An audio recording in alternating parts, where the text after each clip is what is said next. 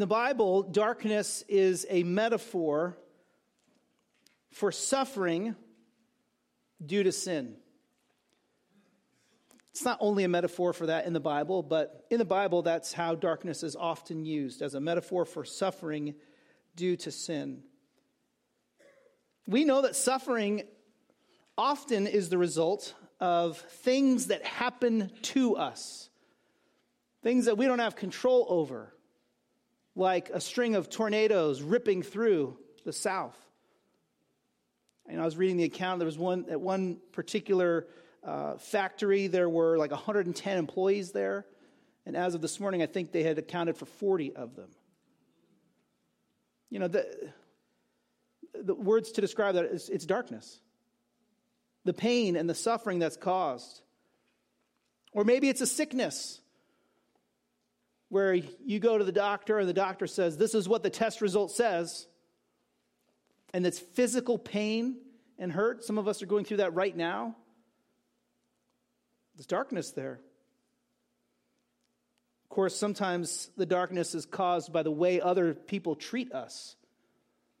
I mean, in other states, not so much in New Jersey, because we have it pretty good here. But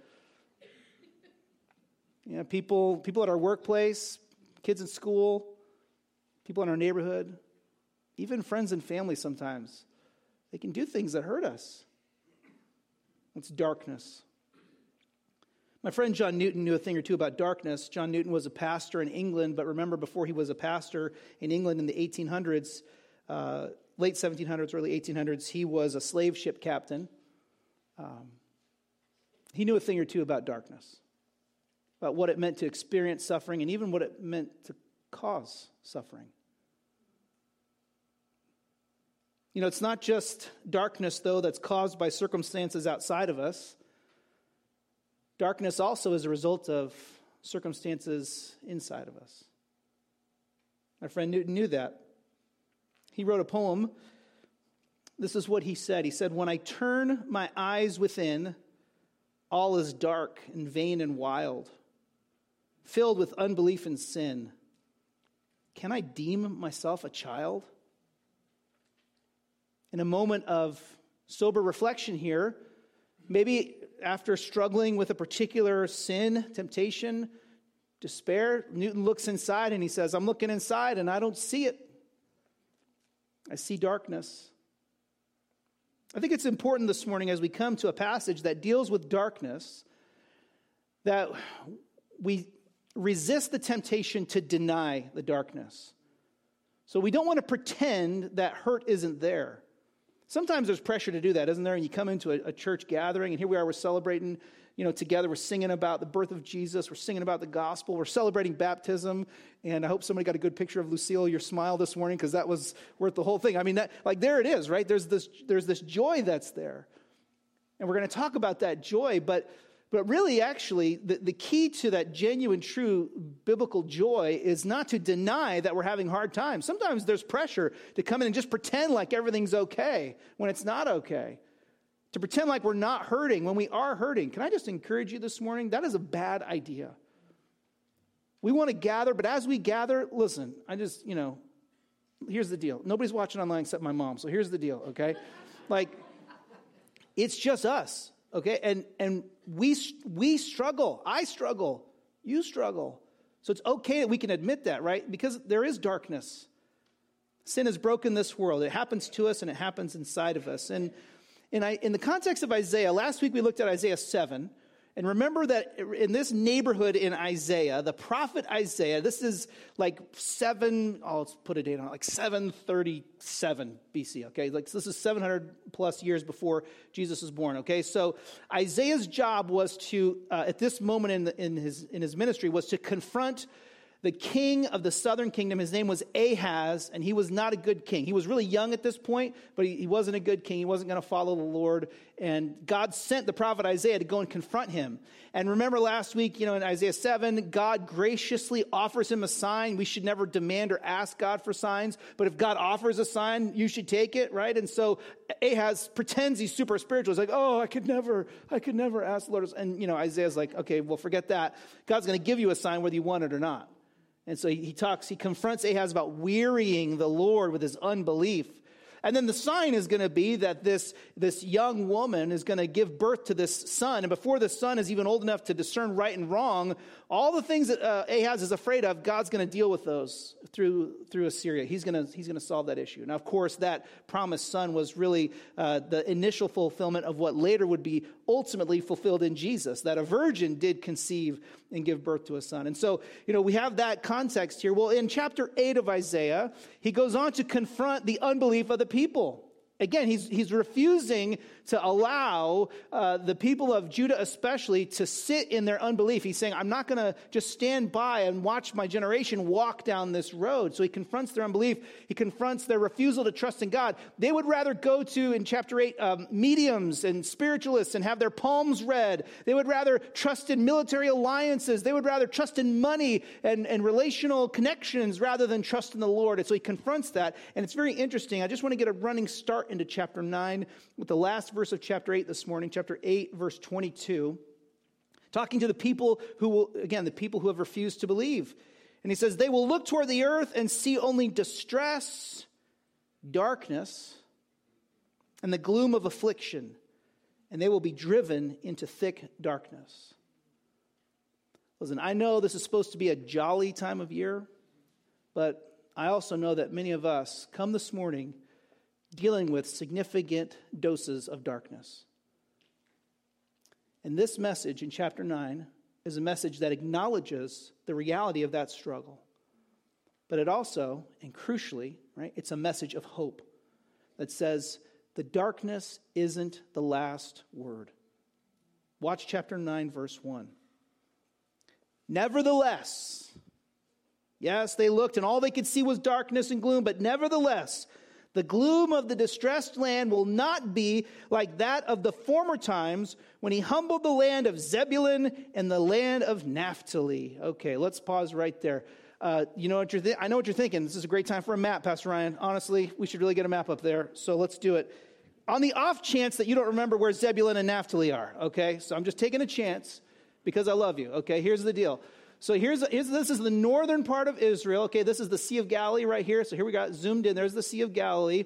These are the tribal allotments, the tribal zip codes in the northern part of the kingdom. Here's the tribe of Naphtali, and here's the tribe of Zebulun. Okay, these two tribes. These tribes, it says, had experienced darkness. The specific reference here is to the fact that in 734, in a 3-year campaign, 734, 733, 732, Tiglath-Pileser III, the king of Assyria, came marching through Galilee with his Assyrian soldiers, this massive Assyrian army. And they destroyed that area, that tribal area. They just wiped it out. It wasn't the first time Galilee had been a site for major warfare, and it certainly wouldn't be the last. So, but nonetheless, those people had experienced the destruction and darkness that's a result of warfare. Now, in the biblical understanding, that's a domino effect of their unbelief. But nonetheless, they had walked through darkness. And in fact, at the time that Isaiah is ministering, that darkness is kind of the present circumstance. That's the reality that they're dealing with. And so he says, nevertheless, the gloom of the distressed land will not be like that of the former times when he humbled the land of Zebulun and the land of Naphtali. Watch verse 2. Okay, but in the future, end of verse 1, but in the future he will bring honor to the way of the sea, to the land east of the Jordan, and to the Galilee of the nations. Okay, there's 3 titles there for spots in the land of the north. The way of the sea, the land of the east of the Jordan, and the Galilee of the nations. Did you know that when the Assyrians conquered this land, 734 to 732, they divided it up into, guess what, 3 administrative districts. And the 3 districts the Assyrians divided up with match exactly these 3 descriptions. So Isaiah is talking to people who have been conquered. And the darkness of lost loved ones in war, that's there. The darkness of an economy destroyed, that's there. The darkness of maybe being driven out of their homes, that's there. The darkness of despair and wondering, is there any way this could get better? Is there any way any good can come out of this? That's there. And he says, yes, I understand that's the situation. Before we get to verse 2, I just want to, again, call you to bring your darkness to the table this morning. Maybe you're there. Maybe you're like in that moment of despair this morning where you're just thinking, I can't. I just can't. I don't see it. Watch verse 2. Nevertheless, the people walking in darkness have seen a great light.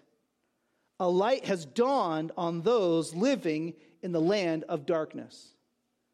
Now, in Isaiah's time, it was hard to see what he was talking about because there wasn't a ton of recovery there that happened. Another 12 years later, and the rest of the northern kingdom is also destroyed, and the whole northern kingdom ceases to exist, taken into exile. And so really these words, they anticipate a future time, and that's made clear in verse 1 that in the future this is going to happen. But it's like, well, when? When are these people walking in darkness going to see a great light? When has light dawned on those living in the land of darkness, specifically in the land of Galilee? And wouldn't you know it, the disciple Matthew, as he was walking with Jesus, following Jesus, hearing Jesus teach, watching Jesus heal, as the disciple Matthew, right, walked with Jesus in his ministry all the way up to the point of the cross and then to the empty grave, he thought back on Isaiah 9 and he said, you know what? People need to know that the region of Galilee, as prophesied in Isaiah 9, they were stuck in darkness for so long, and yet it was there that Jesus walked and talked, primarily. It was in the tribal neighborhoods of Zebulun and Naphtali that Jesus did most of his preaching and teaching and healing. Not all, but most.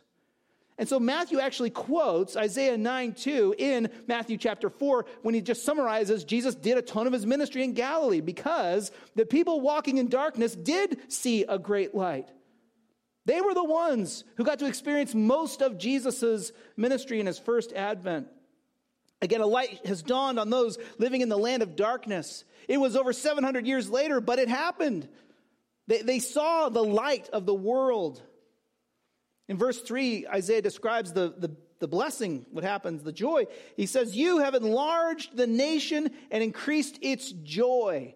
Now just again, to remind you, because of the Assyrian threat during the 8th century, the nation was not enlarging, it was shrinking, right? The soldiers were dying and the people were being taken in exile and the nation was shrinking.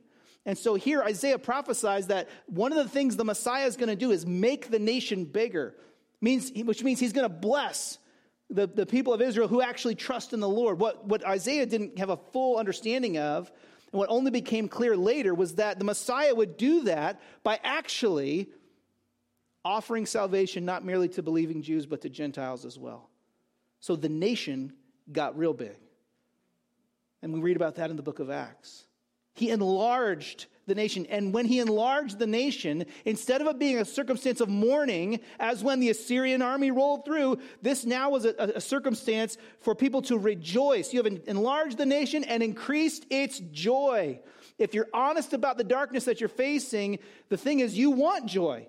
You want resolution. You want that. And so here Isaiah says that's happening through the Messiah's ministry. Verse 3 again, the people have rejoiced before you as they rejoice at harvest time and as they rejoice when dividing spoils. There are two circumstances here that culturally Isaiah references as examples of time when there was great rejoicing.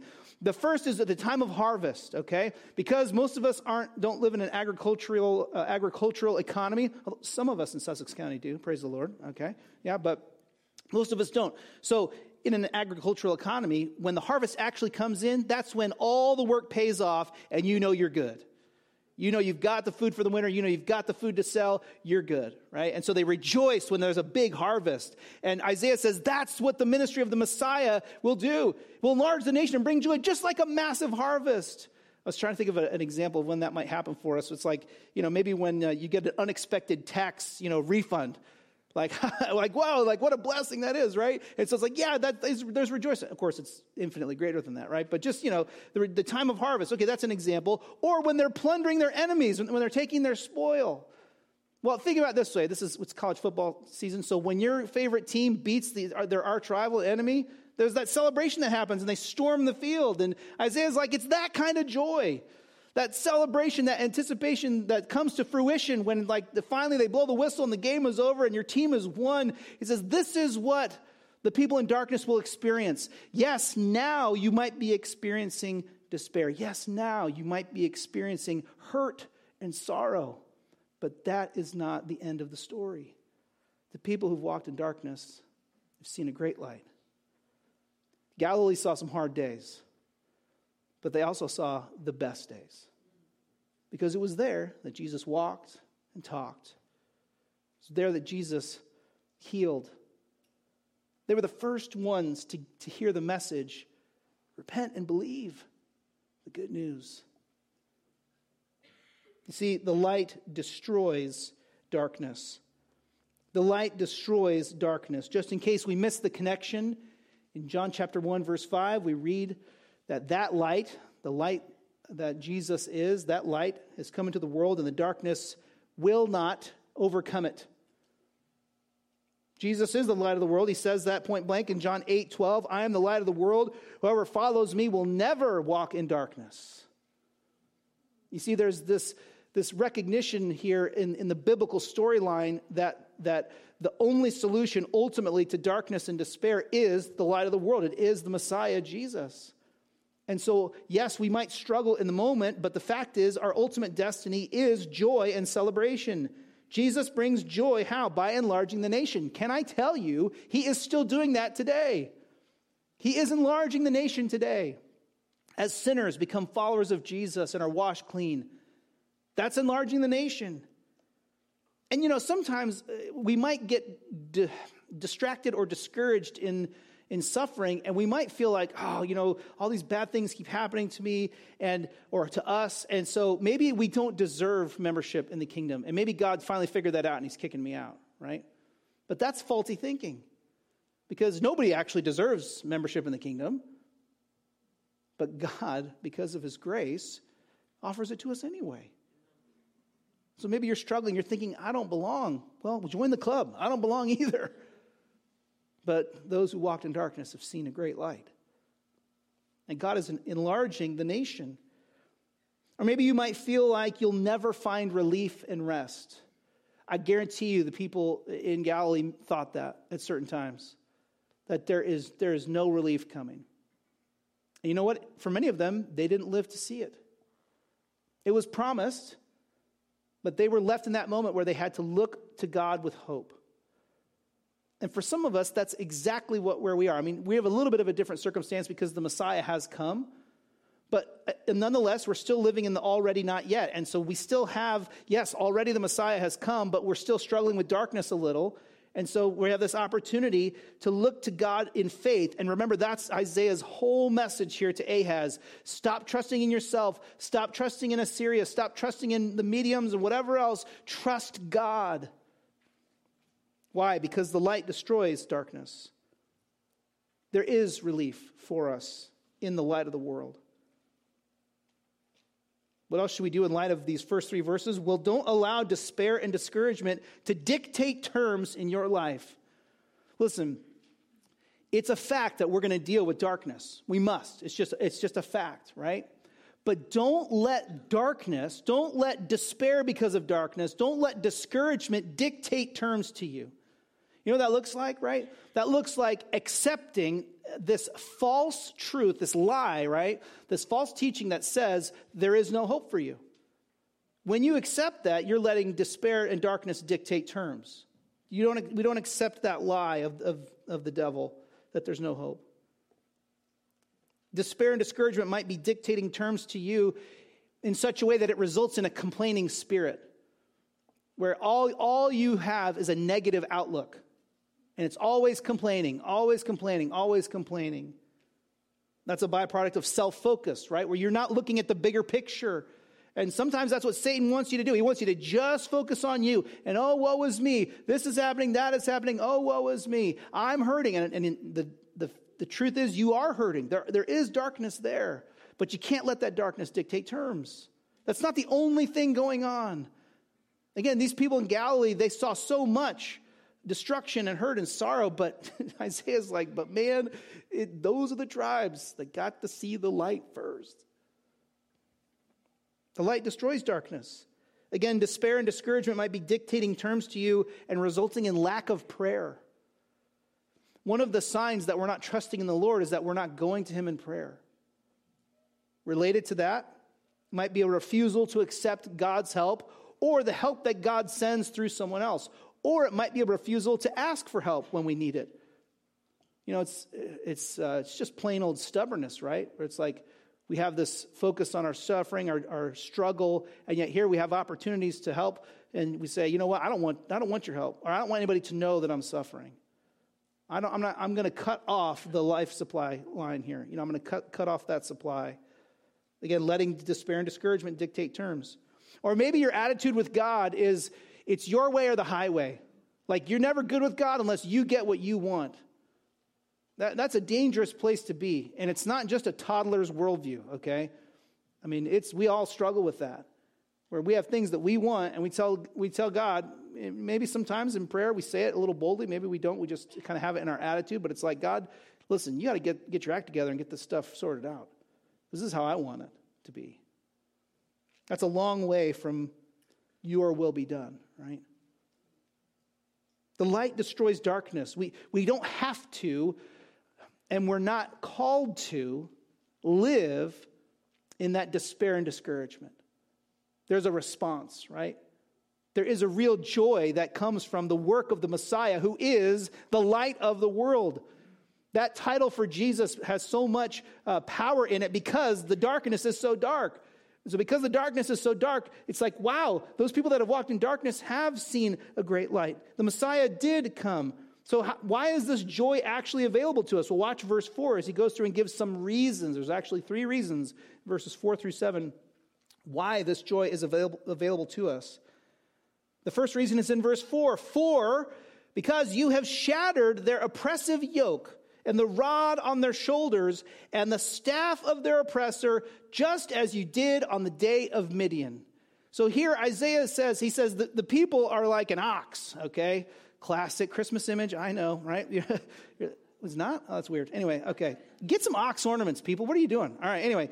So he imagines the people are like an ox, and the ox has the burden, right, on its shoulders. It has to pull that heavy machinery to do the work, the iron to do the work of plowing. And then the ox is beaten with a rod to make it go, right? And so there's this rod on the shoulders, there's a yoke there, and then there's the staff of the oppressor beating them. And what does Isaiah say the Messiah will do? He says, for because you have shattered their oppressive yoke and the rod of their oppressor. The Messiah alleviates the burdens. The light alleviates the burden. So it's such a powerful image here. And he says, just like on the day of Midian. What is he talking about, the day of Midian? This is in Judges, okay? Judges mostly 6 and 7. During a time when Israel was in major rebellion against God. And guess what? God saved them anyway. Are we catching a theme here yet? Anyway, with Midian, there was a judge, a leader for Israel, Gideon. He was okay. Not the best, not the worst, all right? But Gideon's job was to lead the people and lead this army. But God wanted it to be very clear that he was the one giving the victory. So you know what he did to Gideon's army, if you remember the story or the flannel graph. But, he kind of shrinks down the army. So the Midianites were there against, guess where this was, by the way? This was in Galilee. The Midianites were there, camped with all their soldiers. And Gideon shows up with his 300, guys. And frankly, they weren't that strong. They didn't look that good. And so here's Gideon with this small army, and they weren't even going to attack. They were just supposed to go blow trumpets, smash jars, and yell. Like, that was the strategy, right? Like, that's going to work. But God wanted to prove a point there in Galilee. He wanted to prove a point that he could provide victory with barely any army and without even them using their swords. And so they did what God told them to do. They broke the jars. They blew the trumpets. They yelled, lit the torches. And what did God do? God provided deliverance. And so the day of Midian was the day of God bringing deliverance to God's people in Galilee, right? Reminding them that he can do what they think is impossible. That he can provide victory when all they can see is defeat. And he does it in such a way that he gets the glory. The burden was broken. The rod of the oppressor was shattered. There was relief given. Watch verse 5, continuing the same imagery. It says, a second reason here, because every trampling boot of battle and the bloodied garments of war will be burned as fuel for the fire. The word for boot here is a specific word for the Assyrian war boot, which went up to right below the knee, okay? This is like fashion-specific terminology here. Why? Who cares about the Assyrian war boot? Because the Assyrians were the one that destroyed Galilee. And the prophet says, those Assyrian boots will be burned. All those garments that were bloodied in that warfare, they will be burned. That's the relief. Victory is coming through the Messiah. Relief is coming through the Messiah. Peace and rest is coming through the Messiah. Why? Because the light alleviates burdens. The light removes or alleviates burdens. Our desire for justice is good, but often we're looking for justice in the wrong places. For Isaiah, he says, it's good that you want peace, that you want a right resolution to the problem. It's good that you want vindication for what's wrong. Those are good desires, but be careful where you're looking for peace and righteousness. Be careful where you're looking for that burden to be relieved. If you're looking to yourself to do it, it's not going to work. I gave you Batman. That's the lesson of Batman. You say, Pastor Ryan, why do they keep making Batman movies? Because when you take it upon yourself, no matter how much money you have, if you take it upon yourself to execute justice, it never ends well. There's never been the end of a Batman movie where you were like, that feels so good. It's like, there's like, I don't know what that is. It's not justice, There are no happy endings in Batman. Because when you're trying to make it all right yourself, you're trying to do something that you can't do. Maybe you're not looking to yourself. Maybe you're looking to the courts or the government to do it. Listen, it is a blessing when a court renders a verdict that is just and good, but it is by no means guaranteed living in a broken world. And you just got to know that governments fail. And judges sometimes make bad decisions. And in really bad days, sometimes judges make bad decisions for money. And that's the world we live in. So you just got to temper your desire to say, the government's going to fix. If we just had the right politicians in place, that will fix everything. Well, kind of, but hold on to that. Not really, not the way we would think of it. You can't do it in a vote. You can't solve the problem of darkness in a vote. You can't solve the problem of darkness with a Supreme Court verdict. But man, it would be nice to have no burdens, wouldn't it? It would be nice to have no blows, to never be attacked. Most of our attacks aren't physical, they're emotional, maybe verbal, where people lash out at others. And I know how far back in English that little ditty goes. Sticks and stones may break my bones, but words will never hurt me. I know that ditty goes back a long way, but it's always been false. Our oppression is not probably going to come through physical oppression. Sometimes it does in our broken world, and that's terrible. But think about it. Isaiah says, here's the picture. No tyrants, no blows, no burdens.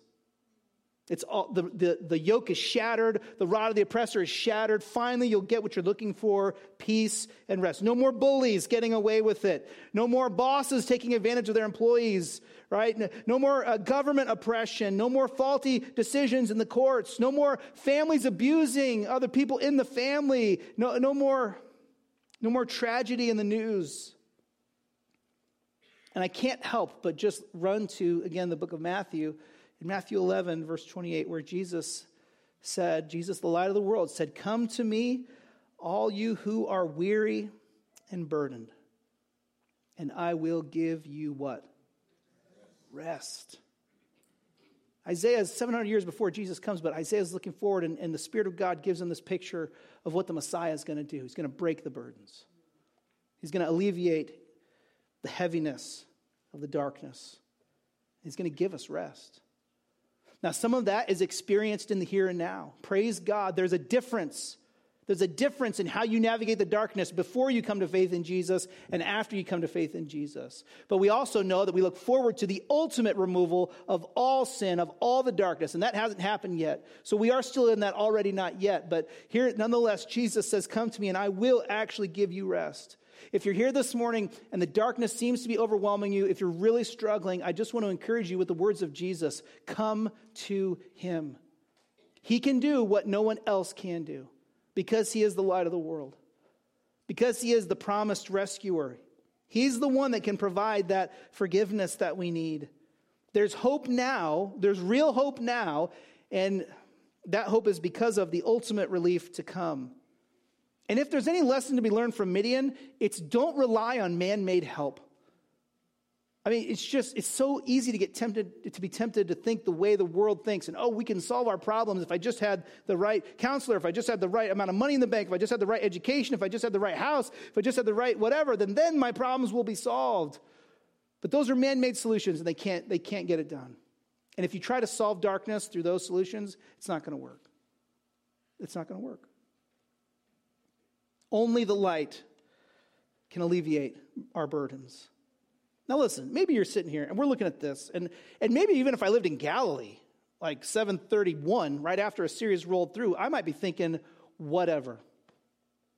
Like, this is too good to be true. Like, there's no way. Like, what you're talking about, this idea of even in the midst of darkness, having hope and joy and peace, like, that's not real. That can't actually happen. Okay, I live in the real world, okay? In the real world, you have to pay the toll when you go through the toll thing. Like, that's how it works. Like, there's no easy outs. There's no shortcut here. And it's not a shortcut, but we haven't gotten to the third reason yet.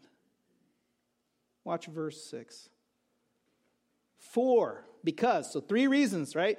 We should rejoice, for you have shattered their oppressive yoke, for every trampling boot of battle will be burned. And then verse 6, for a child will be born for us. A son will be given to us. You just got to pause here again. So Isaiah focuses Israel's hope in God on the coming of a child. Right?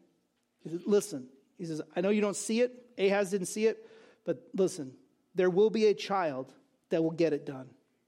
Not just a child that's assigned to trust in God, but a child that will actually get it done. This is where the prophetic message kind of gets blown up, because you're like, oh yeah, Isaiah, there was a child, and Ahaz saw the child, and that actually happened. Ahaz did see a child that was a reminder for him to trust God, and he didn't trust God anyway, so that certainly happened, but it wasn't as much as what he had described. And so here in chapter 9, we get to this, the child coming, and it's like, there's a child that's going to be born for us. That language is intentional, for us. There's a child that will be born to accomplish something for you. A child will be given to you, right? A child will be given to us to help us to solve the problems that we're facing. And it just seems like there's no way. There's no way a child could do this. Notice what he says about the child. And it's intentionally supposed to be like ludicrous. Like, what? This is not going to work. Verse 6, for a child will be born for us. A son will be given to us, and the government will be on his shoulders. The word for government there, maybe I prefer the word authority. So don't think administration here. Think authority. Think legitimate right to rule, okay? The legitimate right to rule will be on his shoulders. You had the oppressive yoke on your shoulders. That yoke will be broken by the one who can actually bear the burden of leadership. So there's definitely a play on words here. So this child is going to have authority on his shoulders. And then what will he be called? There's, of course, a ton of symbolic names in Isaiah 7 through 9. But man, these names just get bigger and bigger. Listen to what he says. The child will be called. He will be named Wonderful Counselor. If you're reading the King James Version, they've got those as two separate titles. That's not right. It should be one title there. Wonderful Counselor. Those two terms go together. The term wonderful here, this is pretty cool. The term wonderful here is specifically used in many places in the Old Testament for the miracle working acts of God. Specifically in the Exodus. Exodus 15, I'm thinking it's 22, but 15:22. This word is used to describe those signs, those miracles that God performed through Moses and Aaron to prove his superiority to the Egyptian gods and goddesses. So it's not just like wonderful. Listen, we've all seen It's a Wonderful Life too many times, right? Like wonderful in our use of that term in English. It's just like, oh yeah, like it's great, yeah, it's no, like this is like wonderful, like wonder working, wonderful counselor. This is not a psychiatrist or a therapist. The term here is war counselor. Okay? So when it's going down in your life and you're having to make decisions and you're like, who should I turn to? How about the miracle working war counselor? How about that guy? Except he's not a guy, he's a child. What? The child will be called Wonderful Counselor, the one who works miracles and the one on whom you can rely when push comes to shove in your war room. Wonderful Counselor. Mighty God.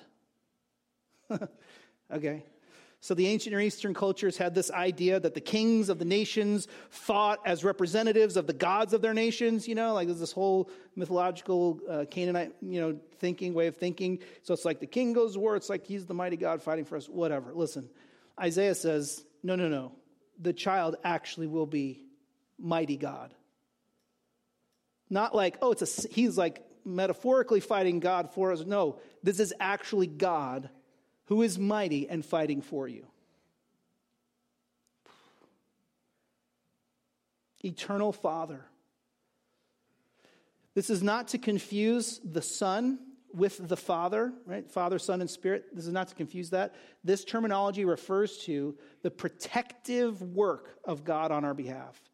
And it's the Messiah who gets that done. It's the Son who gets that done. So the Son is the protection for us. And in that language, he uses, in the context there, he uses that picture, that statement, eternal Father, the everlasting protector. That's who Jesus is as the light of the world. We're all looking for protection.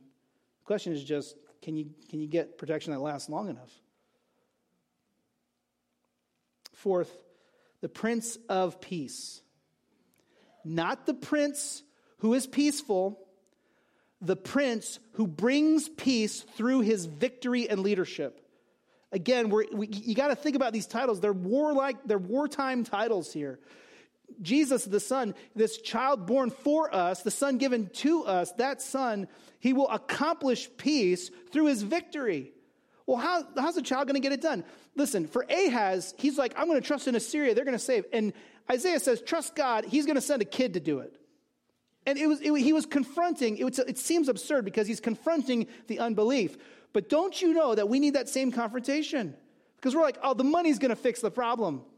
If I just had this or that, that's going to fix the problem. And the prophet Isaiah would say to us, no, you got to trust God, which looks ridiculous, like trusting in a child to give you war counsel. But this is no mere child. You need to trust in this child who is for us. It is given to us because of who he is. The Wonderful Counselor, the Mighty God, the Eternal Father, the Prince who brings peace. How did Jesus bring peace?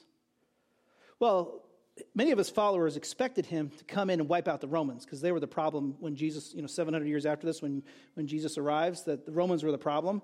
So the thought was Jesus is going to get a sword and he's going to be like a great military strategist and he's going to lead this attack and going to wipe out the Romans out of Israel and it's going to solve the problem. And Jesus didn't do that. In fact, he said, you're thinking about it all wrong. The problem's bigger than Rome. The problem's bigger than Rome. The problem's not imported into Israel here. Jesus says the problem is sin. And so Jesus goes to war with sin. How does he go to war with sin? Well, he proclaims the word of God. He teaches the truth, right? And from time to time, he would heal people to show that he actually is more than just a prophet or a man, that he actually is mighty God, right, walking on earth. And so he would give those little tastes of the future. But he didn't heal everybody. He healed some people. His war with sin takes him ultimately to Jerusalem, where he goes to the cross under false charges, and he is publicly executed, having done zero wrong ever in the history of the universe and beyond. He dies for us. That's the prince who makes peace. How did he win? He rose from the dead. And as he conquers sin and death, the offer continues to go out. Trust in me, and you can have peace with God. Trust in me, and I can facilitate peace with others. He is the prince who makes peace. Maybe you're here this morning, and you've never trusted in Jesus for the forgiveness of your sins. You will not know peace outside of Christ. But be encouraged that he is the prince who makes peace. And he can make peace for you. It's a simple offer. He simply says, trust me. Stop trusting your church attendance. Stop trusting your good deeds. Stop trusting your bank account. Stop trusting your job. performance. Stop trusting your grades. Jesus says, trust me. And what he's done by his death is he's created the possibility for us to have peace with God, even though we're sinners. He paid for our sins. And then an outflowing of that work in us is that we start to experience differences in our relationships with others. And even in an already not yet world, we can experience greater peace in our families, greater peace at work, greater peace with your friends that you're struggling with, greater peace in your neighborhood. He goes on in verse 7 to talk about this reign, the reign of this child. He says the dominion, the authority, right, will be vast, and its prosperity will never end. We have a never-ending range of authority for this child born for us. He will reign on the throne of David and over his kingdom to establish it and sustain it with justice and righteousness from now on and forever. You don't need Batman. We have Jesus. All those promises, 2 Samuel 7 and beyond, all the failures of the kings in 1 and 2 Kings, finally one will sit on the throne of David and will get it done. How? Verse 7, the very end there, the zeal of the Lord of armies will accomplish this. The passion of God Almighty will get it done. Passion for what? God's passion to show his greatness by saving sinners. Did you know that when the people who walk in darkness see the light, when sinners become saints by faith in Jesus, when that happens, God's greatness is on display. Just like that day of Midian. Nobody went home after that battle and they were like, look how awesome we are. Battle strategists that we were. They went home and all they could say was, we won and God did it. Can I encourage you this morning that God is passionate to show his greatness by working in your life? How? The Son is for us. The Son is for us. Listen, in your darkness, you might wonder, is anyone for me? Or you might think it may happen that the people who hurt you are the ones that you thought were for you. Or your situation might be so terrible, it might be so painful that you think no one could be for me and actually get it done.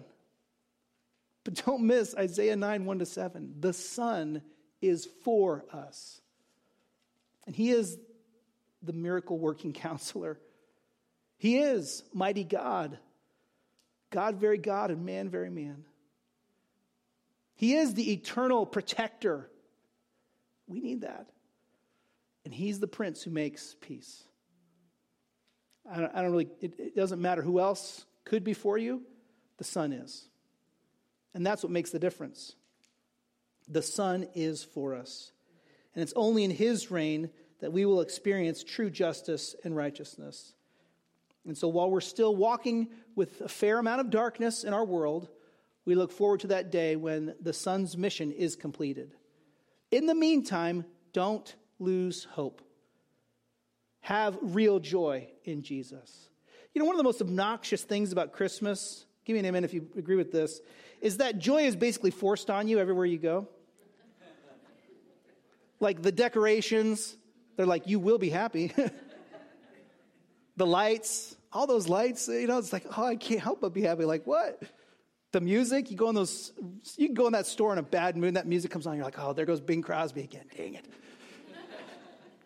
Getting to me. The food. Let me tell you what, you don't know joy until you've had Lindsay's pound cake. I'll tell you what. And it is designed, but it's forced on you. It's forced. Listen, at the end of the day, it's fake. It doesn't, it's just a facade of holiday cheer. What's behind that facade? Greed, materialism, addictions, the reality of abuse, broken relationships, deep-seated selfishness. It's fake. People are walking in darkness, but we don't have to. And don't let your Christmas celebration be fake. Don't let it be something that you get out of a box after Thanksgiving and you put away after New Year. Why? Because the Son was born. And he is everything Isaiah said he would be. And maybe most importantly, no matter who else is against you or what circumstances come at you, the Son is for you. My friend John Newton, again, he wrote another poem. This one was actually inspired by the book of Isaiah. Listen to what he says.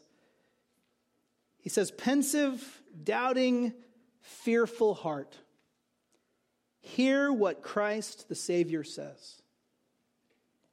Every word should joy impart. Change thy mourning into praise. Yes, he speaks, and he speaks to thee. May he help thee to believe. Then thou presently will see thou hast little cause to grieve. He was never one to minimize the darkness, John Newton. But he knew that wasn't the end of the story. He knew that when we hear the words of Jesus calling us to trust in him, those words give us real lasting joy and reveal that we actually have little cause to grieve. Why? Because the child was born for us. Would you pray with me? And we'll ask God to help us have that joy even right now. Lord, we thank you for these words in Isaiah 9. Lord, words written so long before your incarnation, and yet words that help us understand the purpose and the reason for your coming. Lord, we thank you that you are trustworthy. We thank you that your zeal to show your greatness by rescuing sinners motivates you to act. And Lord, we thank you that you've acted for us. Lord Jesus, we praise you this morning that you are the Son. You are the miracle-working, wonderful counselor. You are mighty God who took on flesh for us. You provide protection as our eternal Father. And Lord Jesus, you are the Prince who makes peace. But Lord, we ask that you would help us to believe that. Especially as we struggle, Lord. I pray for those who are just walking through the darkness right now, especially, Lord, perhaps because of circumstances that are happening to them. It's not their fault. They're just experiencing sickness. They're experiencing financial difficulty. They're experiencing emotional hurt and pain. Lord, I pray that they would see you as the light of the world. They would find true joy and genuine encouragement in who you are and what you've done for us. And that there would be true hope looking forward to what you will do when you return. Lord, I also pray for those of us walking in darkness because of our own sin. Because we've made sinful choices. We've harbored sinful attitudes. We have participated in sinful actions. We've spouted off sinful words. Lord, we praise you that when we look to you, we find not condemnation, but we find grace and mercy. Because you are the Prince who does make a way for peace. Lord, we ask that you would help us to say no to temptation, not in some kind of vain effort to please you, but instead, Lord, because of what you've already done for us in Christ. And Lord, I pray for those for whom Christmas celebration is a tough time of year. And they would struggle with mourning lost loved ones and struggle with difficult circumstances in their life and their families. And Lord, I pray that in the midst of that very real hurt, they would indeed find eternal joy and hope in you. Lord Jesus, we thank you that you are the child who was born for us. We thank you that you died for us and that you rose from the dead so that we could be forgiven and find mercy and grace. Lord, help us to leave in encouragement and in faith now. And we pray these things in your name. Amen.